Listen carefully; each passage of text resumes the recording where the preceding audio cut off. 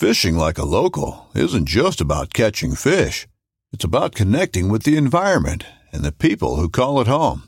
It's about hearing the stories and traditions that have been passed down for generations and sharing unforgettable moments with the people you meet along the way. Fishing like a local is having an experience that stays with you forever. And with Fishing Booker, you can experience it too, no matter where you are.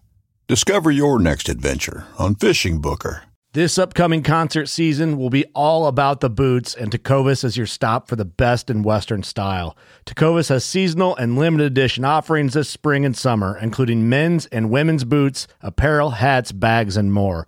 All Tecovas boots are made by hand in a time-honored tradition with timeless styles that are always on trend. And Tecovas has first wear comfort with little to no break-in period. It's hard to find this level of comfort paired with this level of style. Stop by your local Tecovas store, have a complimentary drink or two, that's WCB style, and shop new styles. The smell of fresh leather and friendly staff are at your service. Many stores even have leather custom branding to make your boots truly personalized. And with regular live music and events, there's no in-store experience like it. If you can't make it into a store, just visit tecovas.com. That's TECOVAS.com. They offer free shipping on all boots, as well as free returns and exchanges, and ship right to your door. Go to tecovas.com and find your new favorite pair of boots today.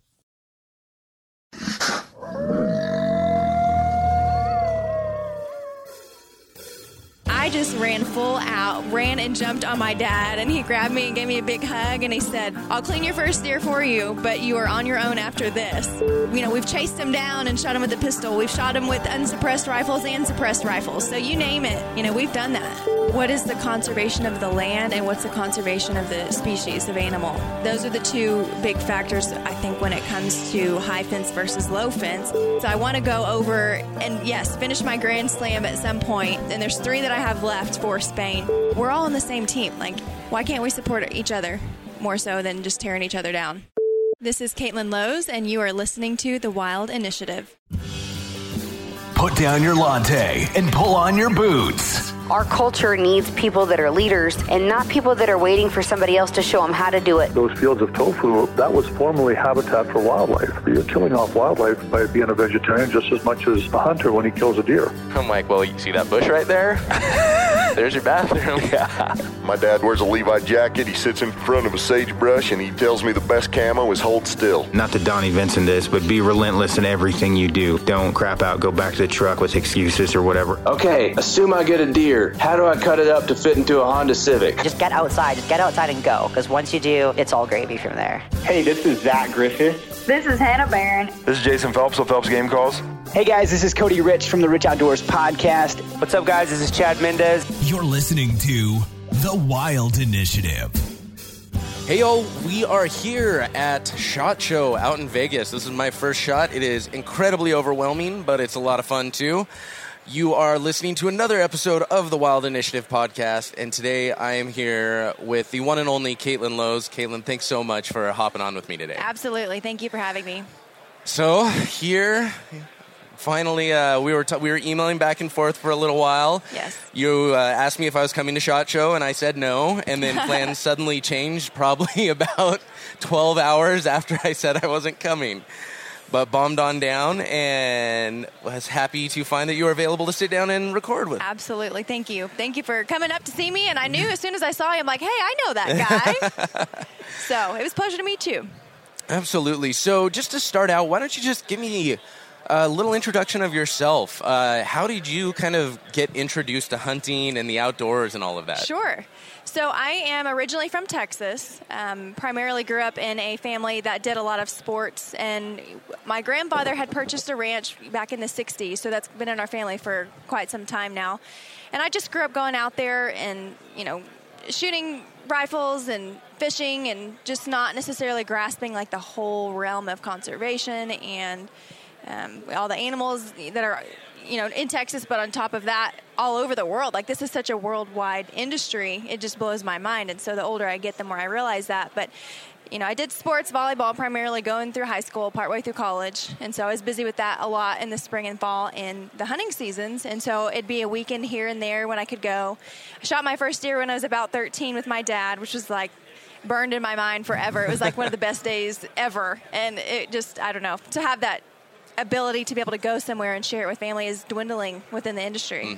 Makes me kind of sad. So tell me about your first deer. I love hearing people's first animals, because mine was so stinking recent.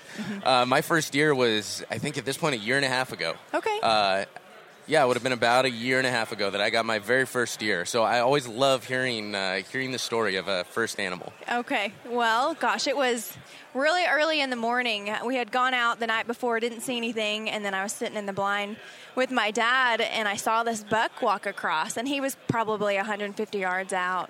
And I was 13-ish at the time, and I'm like, Dad, did you see that? And he was like, yeah, shoot it. So I shot it and I dropped it. Well, I didn't realize I had dropped it at first because it was so far out, and there was a bush that it kind of fell behind, and I thought I missed. And of course, and he knew I didn't, but first time you're shooting through an optic, you don't always track where you're shooting just because the recoil and all that stuff. And he was like, well, let's get out and just go look. And, I get halfway out there and I still don't see him. And I'm like all sad face. And then he's like, just keep walking a little farther. And I saw it.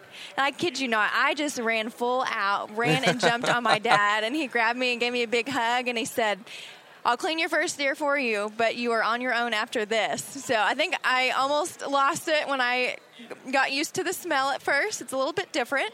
But to be honest, that's actually has become one of my favorite parts within the hunting industry because, you're taking wild game that's, our place is low fence. It's small, a few hundred acres.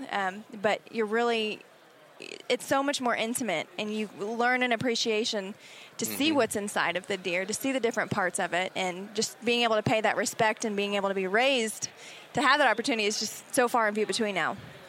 Well, I say it all the time on this podcast, and there's something so special about knowing that you're the only one that's touched that meat that you're eating, that where it's come from, start to finish, and like you said, there's such an intimacy with that whole process, and it's an amazing thing, and it's become one of my favorite parts. And you sit back and you're with your family, whatever that is, and this Christmas I was sitting back with my family and we were having backstrap for Christmas Day, and everyone's just sitting back and smiling and laughing and enjoying it, and you sit back and you realize that you had such an incredible part in that. I think it's such an amazing thing. Yes, absolutely, 100%. Yeah, you can't get much better than that. I'm a very lucky girl, I can tell you that much. But so it's been in our family to be able to go out and hunt and do some things. My grandfather, was always,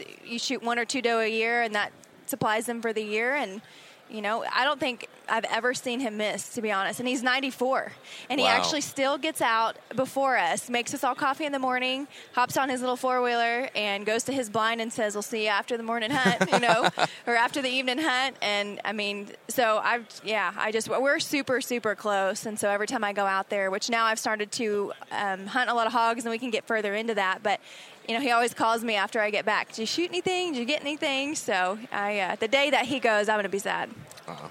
So what brings you then from a 13-year-old girl, hugging her dad, super excited over her first year, to now? What are you doing nowadays? Oh gosh, well, kind of fast forwarding. So my full-time job is actually a dental hygienist. So I do that Monday to Thursday, and then I completely lucked out in getting to know James Sellers from Cellmark, who is actually located in Texas as well, but we have several different brands, which I'm sure you're somewhat familiar with. Pulsar is one of the biggest ones. We actually are the American distributors for that brand. And it's made over, I want to say, in like Belarus. And then we've got offices in Bulgaria. So Europe. It's a European product. But we have exclusive rights for North America, basically.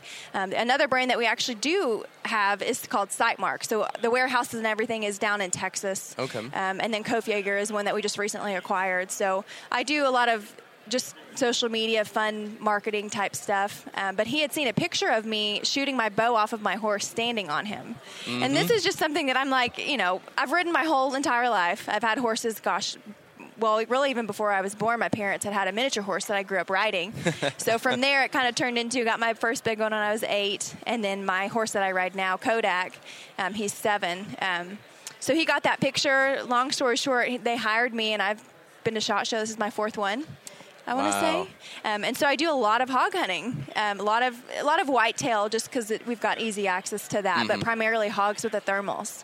Yeah. Well, and I was going to say, we were talking earlier, and I mentioned you. I'd seen your profile a few times, and you'd pop on Instagram. You know how it kind of goes. You kind of see people a few times, and I can't remember if it was Cellmark or one of the brands sharing something of yours, or if I just saw it, but. There was the horseback hog hunting, and I saw that. I have to talk to her about that. Oh, my gosh. That's just, it was crazy how it all kind of worked out. I mean, all these pieces and parts just fit together so well. I mean, so you've got to have a second nature of riding ability, which we talked a little bit about that yesterday, or this morning about, you can't really think while you're riding. You kind of have to be one. So that's the first factor. Can you shoot from horseback, which is a whole nother, thing. And then what is your horse like? I mean, my horse, he is like a dog. It's crazy. He gets a little bit more spooked on the ground if I'm shooting versus when I'm on him shooting. And it's almost like he knows my body language. He knows he has to take care of me. He knows what the purpose is. And I've gone out so many times hog hunting with him. I mean, he just latches onto him. We've chased him down and shot him with a pistol. We've shot him with unsuppressed rifles and suppressed rifles. So you name it. We've done that with hogs. Well, first and foremost, your horse is one of the most beautiful horses I've ever seen. Thank he you. Is just absolutely gorgeous. And we were talking earlier, and I didn't grow up with any of this, and I kind of went to this little ranch in 6th grade and learned to ride, and been in love with horses ever since. But so, how long have you been riding that horse? Like, what? Because I imagine there's, like you said, there's a certain level of trust, and it also just depends on the horse that has to be developed, though. Right. I actually got him when he was about 14 months, and I just started getting on him bareback, because that's, I guess, the closest detection and sensitivity that they have for your body language and movement. And so from there, I would just shoot my bow off the ground, in small caliber rifles, and then just transitioned to in the saddle. And one of my good friends, Joe Nixon from Hogs Double Mountain Ranch, always said, you only need one shot. That's really all you're going to get as far as opportunity on a horse. Luckily Kodak will give me usually more than that. But so it just kind of was something that all fell together. He's 7 now. And so I think I shot my first hog off of him at that ranch, actually, in West Texas. It wasn't this past summer, but the summer before. And unfortunately, I didn't recover it. Oh. So there was just so much tall brush, and I was so bummed. But I knew at that moment I was, completely hooked with the horseback hunting because my horse trusts me. I trust him. He loves to go on adventures. It was just, I don't even know. There's so much emotion to it. I just love him so much. But from that, I'm like, this is what I want to do. Like, this is going to be my signature. On top of carrying a pistol in my boot when I ride, my horse is going to be my signature. And so at my grandfather's place, we're 3 for 3. And then at Hawks, I actually ran one down with a pistol and then shot, 1 or 2 that I just were unrecovered, so which is okay. You all got to start somewhere. Yeah. Trust me, I know how that goes with hogs. Well, I came up and said hi to Jess earlier today. Right. We were talking with Jess Byers, and she's been a good friend for a long time. And I went out and did a hog hunt with her in Braxton. Okay. And I hadn't taken any animal yet at the time. That was before I'd even gotten my first deer, and went out with them. And Jess had me in a blind, and I took a shot on a hog out there, and I just hammered it. We were both convinced. We saw the thing walk off, and kind of through this opening in the brush, you see him, and we thought he was just going to drop right there. Right. He kind of wavered and dropped, and we waited a while, went and checked, saw maybe 2 drops of blood. It's the only thing we ever saw that pig again. And, for me, that was tough because that was like my first animal and stuff, and we were convinced. But so I definitely know how that goes with hogs. they're either leaving giant swashes of blood or they're leaving nothing at all, it seems like. Exactly. And you just never know. I mean, you can think it's going to be a perfect hit, and it may be, but they're just so tough. They're crazy animals, and it's one of those things, it's tough because they cause so much damage too. They cause so much trouble. They're non-native, but they're a lot of fun to hunt, I'll tell you. They are. They are.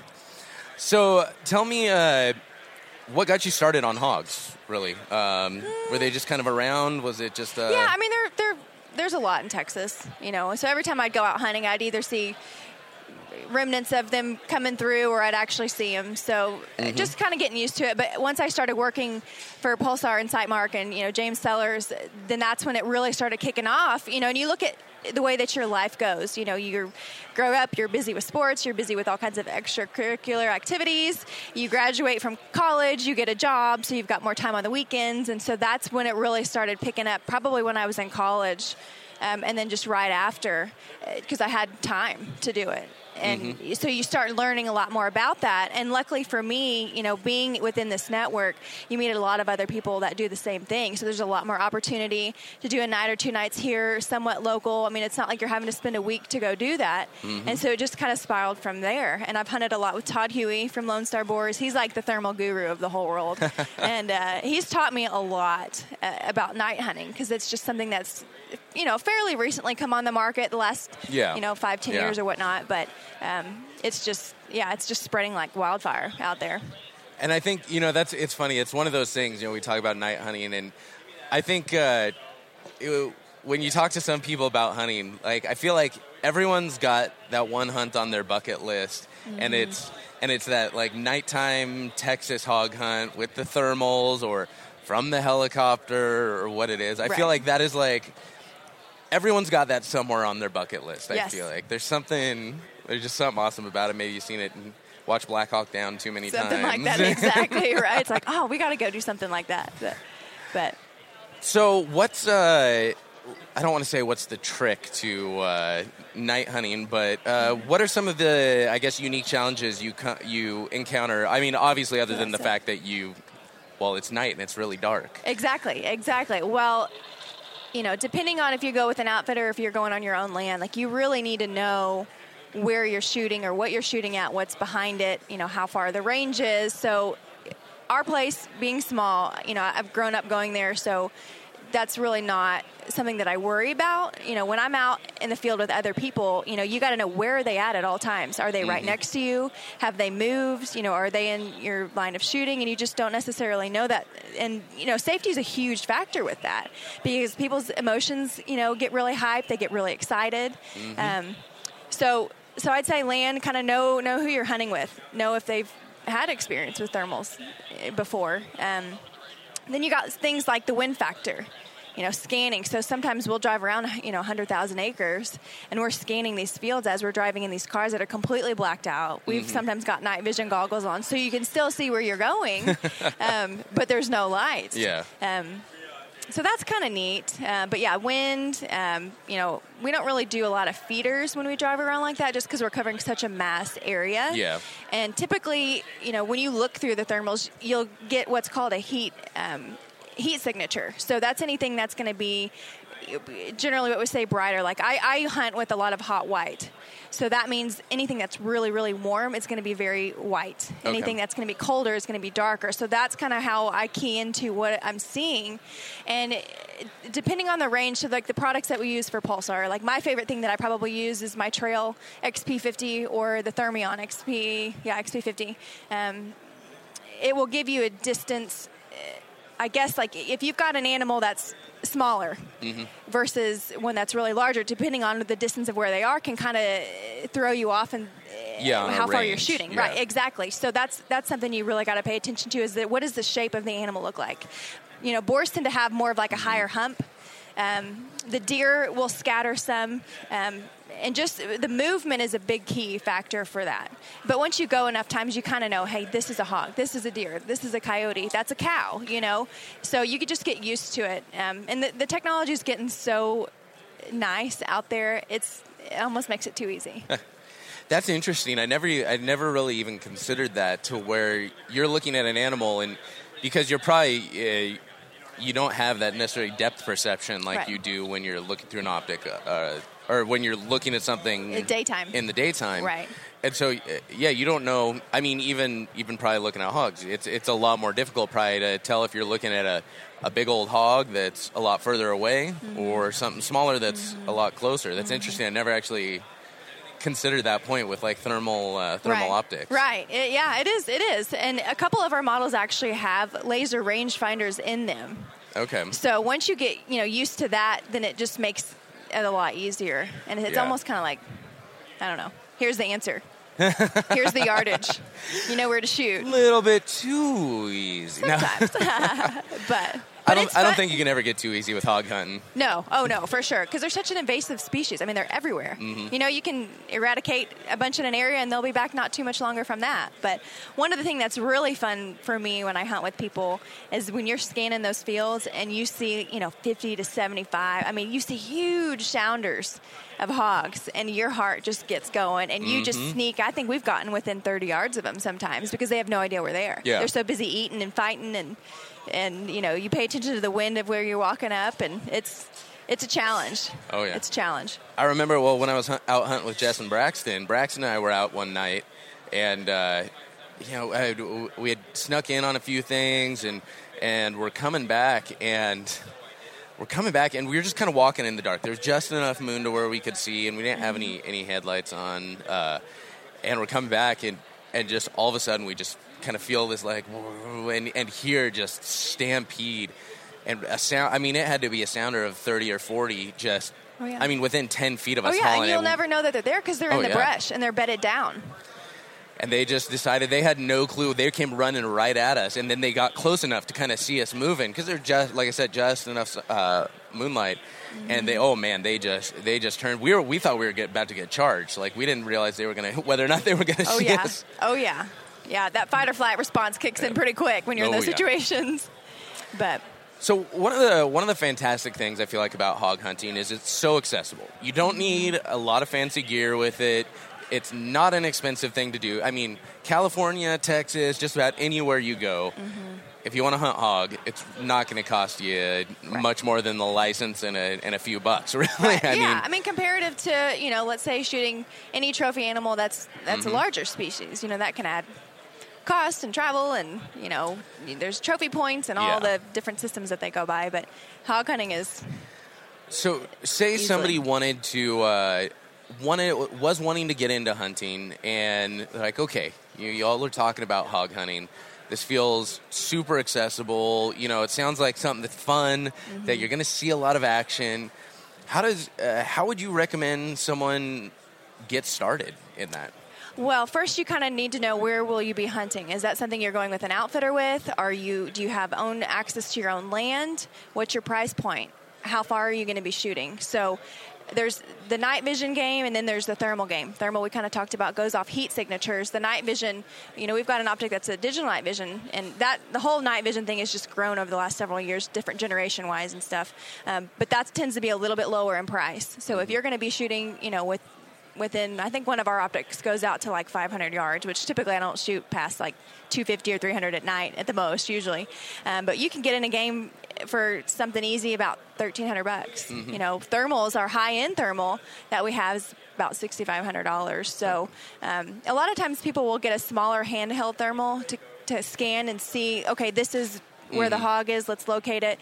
And then they get within shooting range of 150 yards, and then they're shooting with the night vision optic. So just think of like a black and white photograph. You're almost getting a lot more of that detail with that versus the thermal it looks just a little bit different. Yeah. So that, that's kind of a good entry level. Well, and say not even necessarily night hunting, but if somebody wants to get their start in hunting, maybe some tips, some things they should consider, like how would you, if somebody came up to you and said, hey, I want to hunt hogs, what do I need? What should I do? Well, definitely check your state regulations. I'm much more familiar with Texas than I am anything else, but I do have a hunter's safety course. And to be honest, I don't remember if you have to have a license for hunting hogs or not, or if you just have to have the hunter's safety. That's definitely different in every state. I've noticed because some states, you just have to have a license. Other states, you don't even have to have a license. You just need to get a tag. Right. And right. That's definitely definitely follow a little that. difference. Yeah, I definitely follow that part. And obviously, I hunt more animals than just hogs. So I've got the hunter safety course, which helps, and then I just get a general license every year. The super combo is what we call it. So you can do like fishing, mule deer, whitetail, turkey, hogs. That kind of covers more of a broad spectrum. And then look at like equipment. So I hunt off my horse during the day with the 270, and I think the ammo that I've been using the most is a Remington Core-Lock because it just like mushrooms out, and I've had really, really good success with that. So I wouldn't go much less than something like that. 308 works really well, but you want something that's going to get the job done in a sense because they are so tough. So I would definitely look at a little bit higher caliber rifle than anything else. And then, gosh, what else have we talked about? Sometimes people will bait hogs, with corn and feeders and stuff like that. Kind of look at the land, or you buy water. There's a lot of hogs by water sources too. So here's a question for you. And it's Texas, I feel like, gets a really bad rap sometimes. It's especially with the whole public land movement that's going on. Yes. You get a lot of people snide remarks, I'm sure, because I've got enough friends in Texas to where I see it all the time. Where all you do is high fence hunt and blah blah blah, bottle fed deer this, and it's not really hunting if you put out a feeder. What's your thoughts on that? How would you respond to that kind of an attitude? I think you have to look at what is the conservation of the land and what's the conservation of the species of animal. Those are the two big factors, I think, when it comes to high fence versus low fence. And, I'm not necessarily partial one way or the other. I grew up only low fence. So you kind of shot what was available, shot what was there, let stuff go that you think could make it another year. High fence, like the Hogs ranch that I hunt at, it's 25,000 acres. But when I'm out there, it's almost like it's still free range because it's so large. So I think there's a respectful and disrespectful aspect to everything in life, and it's just going to be what are you going to do yourself to portray that in respect to the animal, in respect to the land, the people that you're hunting with. So it just kind of depends on what your, viewpoint is on that. The genetic thing, I think sometimes if you just keep breeding the same thing with the same thing, yes, obviously that can cause some issues and stuff, but I don't know. I asked that question. I just find it kind of funny because most of these guys that say that have never even been on a high fence ranch, and pretty much the range of half of the animals they're shooting is probably less than the entirety of that ranch is together. And so I do like asking that question because everyone responds in a different way, but it's a funny thing because people get so critical of things they don't understand and don't want to understand. Right. Exactly. And misrepresent it left and right. So absolutely. Well, a pinned in 50-yard place is, that's obviously not something that I'm comfortable with, but you just got to find what levels work for you. Well, and that's the funny thing is I feel like so often when people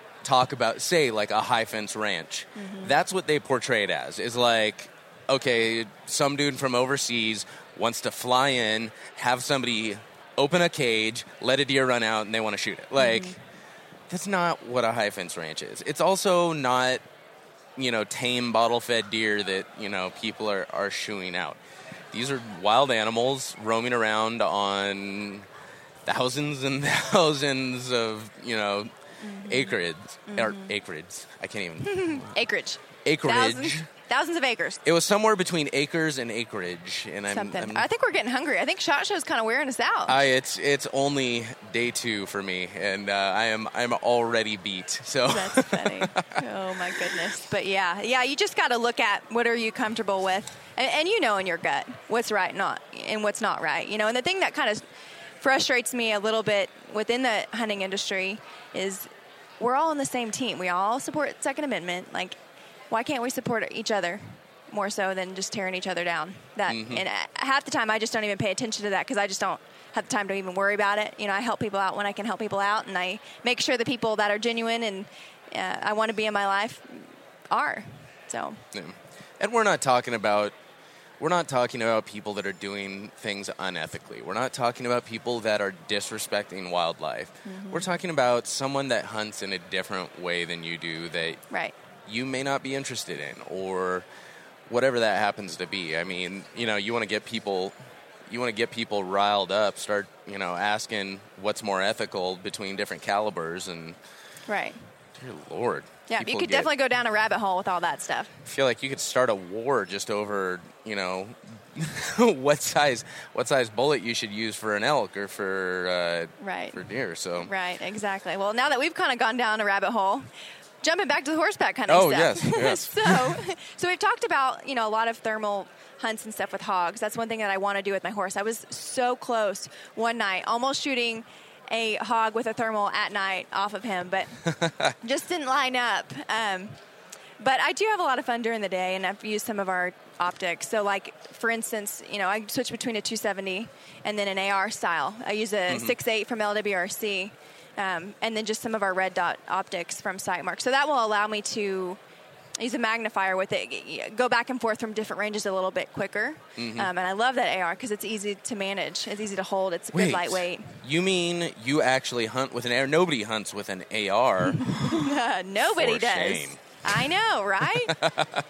Yes. No, that's actually one of my next things is I've got a few lowers that have been sitting around, and it's about time to build myself a hog rifle, I think. Perfect. And so that I think is going to be the next project. But so it's January of 2020 right now. Yes. What can we expect to see in this coming season? What are you excited about? I am excited about more horseback hunting, to be honest with you, to get real. So that's just something that I've had a huge passion for, and I have so much faith in my horse to take me to the next level. Shooting hogs is one thing, but when you go to shoot a larger animal, like an oryx or a stag or something that has a different mindset than a hog, it becomes trickier. The last time I went out to our place, I wanted to try to shoot a whitetail. And they're so much more spooky. Mm-hmm. They sense you a lot quicker. Hogs, they kind of think, well, it's got 4 legs. I'm not sure if I should be scared of it or if I should just, stay here.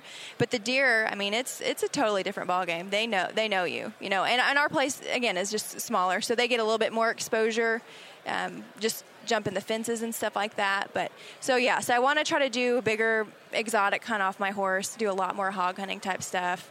Probably just kind of do your general whitetail stuff. And another thing that we haven't really talked about lately is overseas type trips. So I'm sure you see I post a lot of stuff about 4 Aces Outfitters. So I'm actually partnered with them, and I can sell hunts to Spain and South Africa. I haven't been to Africa yet, but Spain. So I went a couple of years ago, and shot an ibex. So I want to go over and finish my Grand Slam at some point. And there's 3 that I have left for Spain. So hopefully within the next year or 2, you'll start seeing me do a little bit more international stuff as well. The international hunting, it's one of those things to where I've always thought it would be fun, but it's not something I've wanted to pursue much. Mm-hmm. But ibex in Spain there's a few things. Mm-hmm. There's ibex in Spain is one. A Cape buffalo is... Oh. Yes. If somebody handed me an African hunt on a platter and said, "Here you go, just buy a plane ticket and we got you covered," yes, of course I would take that. Right. But I'm not necessarily the guy that's dying to search that out. The North American animals are what fascinate me. Just like the bear and moose and caribou and all of that. Mm-hmm. That's where my passion is. That's awesome. But something about hunting a Cape buffalo is just the best. The adrenaline that comes with it. You hear everybody's stories that have hunted them. It's like the baddest animal on earth right there. And I think it's just one of those opportunities. It's, me as a guy, it's I can do this, thing, right? But that's funny. But yeah, that and then New Zealand. I want to hunt tahr in New Zealand. So those are my 3. Amazing. Everything else is kind of, okay. If it was presented to me, if the opportunity came up, of course I would take it. Right. But I'm not the guy. I have buddies who are a little less delicate about it. I believe one of my friends can be quoted as saying, "I don't care that much about North American animals, but damn, if If I get a chance to shoot a giraffe in the face, oh, man, I want to take it. Oh, my goodness. I'm like, yeah, really delicate way to put it there. I get what you're saying, but not the most... I completely understand what you're talking about. Yes. No, I completely agree. One thing I think that you will really come to enjoy if you ever do get to go to a different country is the views, the countryside, the people, the culture, and for Spain, for example, I was hunting in the mountains, and then after I got done, I toured around Madrid and Barcelona and saw all the historical stuff and how old these other places really are compared to the United States. It just blows my mind. And I don't know, just to be out in the middle of nowhere and see these fields of these white rocks that have lined where the crops have grown and these old churches that are from like the 1200s, you just can't put a price on that. No picture I think will ever give you the same or the equal, I guess, visual as actually going there and seeing it yourself, which is just crazy. And I think, as much as we talked about loving to be outside in the outdoors and just like taking it all in, you would absolutely love that kind of stuff. That's fantastic. Absolutely. So, are you thinking you're gonna head back to Spain this year, or are you probably still next trying year? To figure out Probably next year. Yeah, I want to focus on hunting off Kodak, but potentially next year I'll probably try to go to Spain or South Africa. One of the two. I'm like, well, I've been to Spain. I want to go back and get the other 3 ibex, but I also want to experience something new and go to Africa. So it'll be a toss up. Probably 2021. See where I go. Well, we were talking about conservation, and you mentioned South Africa, and South Africa and North America are such a story of conservation. We were talking especially earlier how passionate you are about conservation, and you can see, the only 2 places in the world where wildlife we've seen a resurgence of it, and we've seen growth in the wildlife populations are North America and South Africa. And why is that? Well, it's because it's the only 2 places in the world that introduce hunters and have hunting as part of their conservation model. Right. And it's such an amazing thing. I don't know do you know much about as far as Spain's conservation model? I mean, I think it's somewhat similar to kind of what we do. There's certain, I guess, per province, they try to keep track on what's the population of the animal that they're looking at. And I was actually talking with Jose, the guy that lives in Spain that I'm partnered with, and he said that the conservation from what it used to be and now, he said there's ibex all over the place. I mean, we saw tons and tons and tons when I was there. And here I'm in the U.S. thinking that's like a mystical creature, but they've done so well with it because it's so regulated over there that I think it's just starting to become much more of a universal. We're starting to see these animals are being saved because of what our efforts are doing. The land is being much more taken care of because of what we're doing. Well, you provide value to those local landowners. Yes.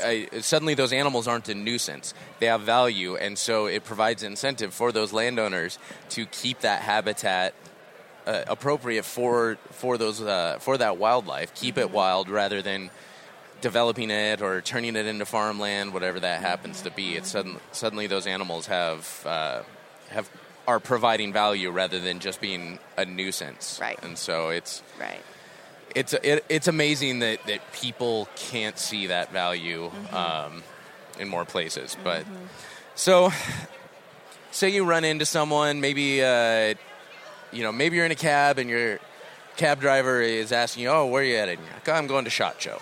And so you guys start talking about hunting, and he's like, well, I've always been interested in hunting.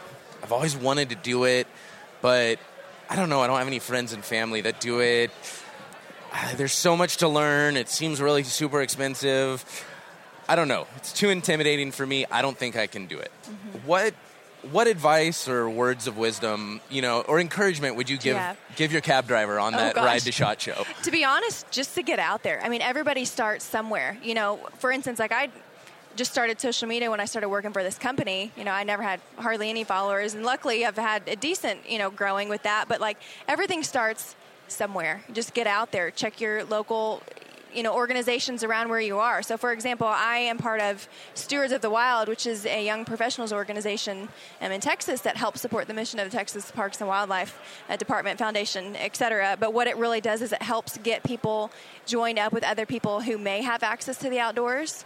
I mentored a hunt, back down by kind of Port O'Connor not too long ago, and the group, all the people had never been hunting before in their lives, and they were all adults, 30s, 40s, and we went through the process of firearms and shooting and what it's going to be like to take your first animal. How do you process that? So it was a whole roundabout way, and I've been very lucky to be a part of that for the last several years, and I'm very passionate about that. But organizations like that, there's always going to be people who want to share that with you. So definitely try to seek those out wherever you are, and I think different states have different things like that. I was going to say every state has countless organizations, whether they're conservation related, whether they're professional related, whether it's your local parks and wildlife has so many programs. There's so many options, I feel like, for people. And they're not always super obvious, but, you know, if you can find a local gun club or hunting, or even like a local Turner's Outdoorsman or something, or like a Bass Pro, there's always flyers and cards and events that you can start reaching out. Attend. Absolutely. Well, and don't be afraid to go by yourself. You know, I go to so many things by myself just because, you know, my boyfriend doesn't live super close to where I am, or, you know, my parents are working, or my brother's busy, and, you know, so just go. Even if you're by yourself, just go. You make one contact and one place that you go, that could lead you to 5 or 10 or 15 other things. So never be afraid to go by yourself. And if somebody says they think they know more than you, they may not. You know, you got to have the self-confidence to just push forward. And you know, I look at where I had been and where I am now just because I've gone to so many things by myself. I've got friends all over the world, and I love it. And, you know, we all have the same mindset on we love hunting, we love, you know, guns, we want to be respectful within the industry, be good representatives. So you will find those people, and those people will find you. I mean, if it's meant to be, it will work out. So just keep the confidence up. Don't be afraid to do things by yourself.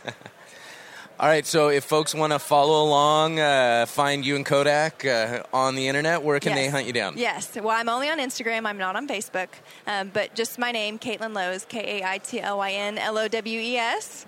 And then my horse actually has an Instagram now, too, Kodak the Appaloosa. So I try to post some stuff for him on there as well. Fantastic. Well, we'll make sure to link to those on the show notes page. Kaitlyn, thanks so much for taking the time. I know we got a busy show here, lots of people to talk to, so I appreciate you taking the time to sit down and talk with me. Thank you for stopping by, and it's an absolute pleasure to meet you, and I look forward to keeping up with you in the future. All right, y'all, that'll do it for this episode of The Wild Initiative. Make sure you check out the show notes page at thewildinitiative.com. Go give Kaitlyn and Kodak a quick follow. Until next time, I hope this episode inspired you to get involved, get outdoors, and plan your initiative for the wild. Thank you for listening to The Wild Initiative. Please take a moment to leave a rating and review on iTunes or Stitcher, and head on over to thewildinitiative.com to get show notes, check out the blog, gear discounts, other podcasts from the Wild Initiative family, and more.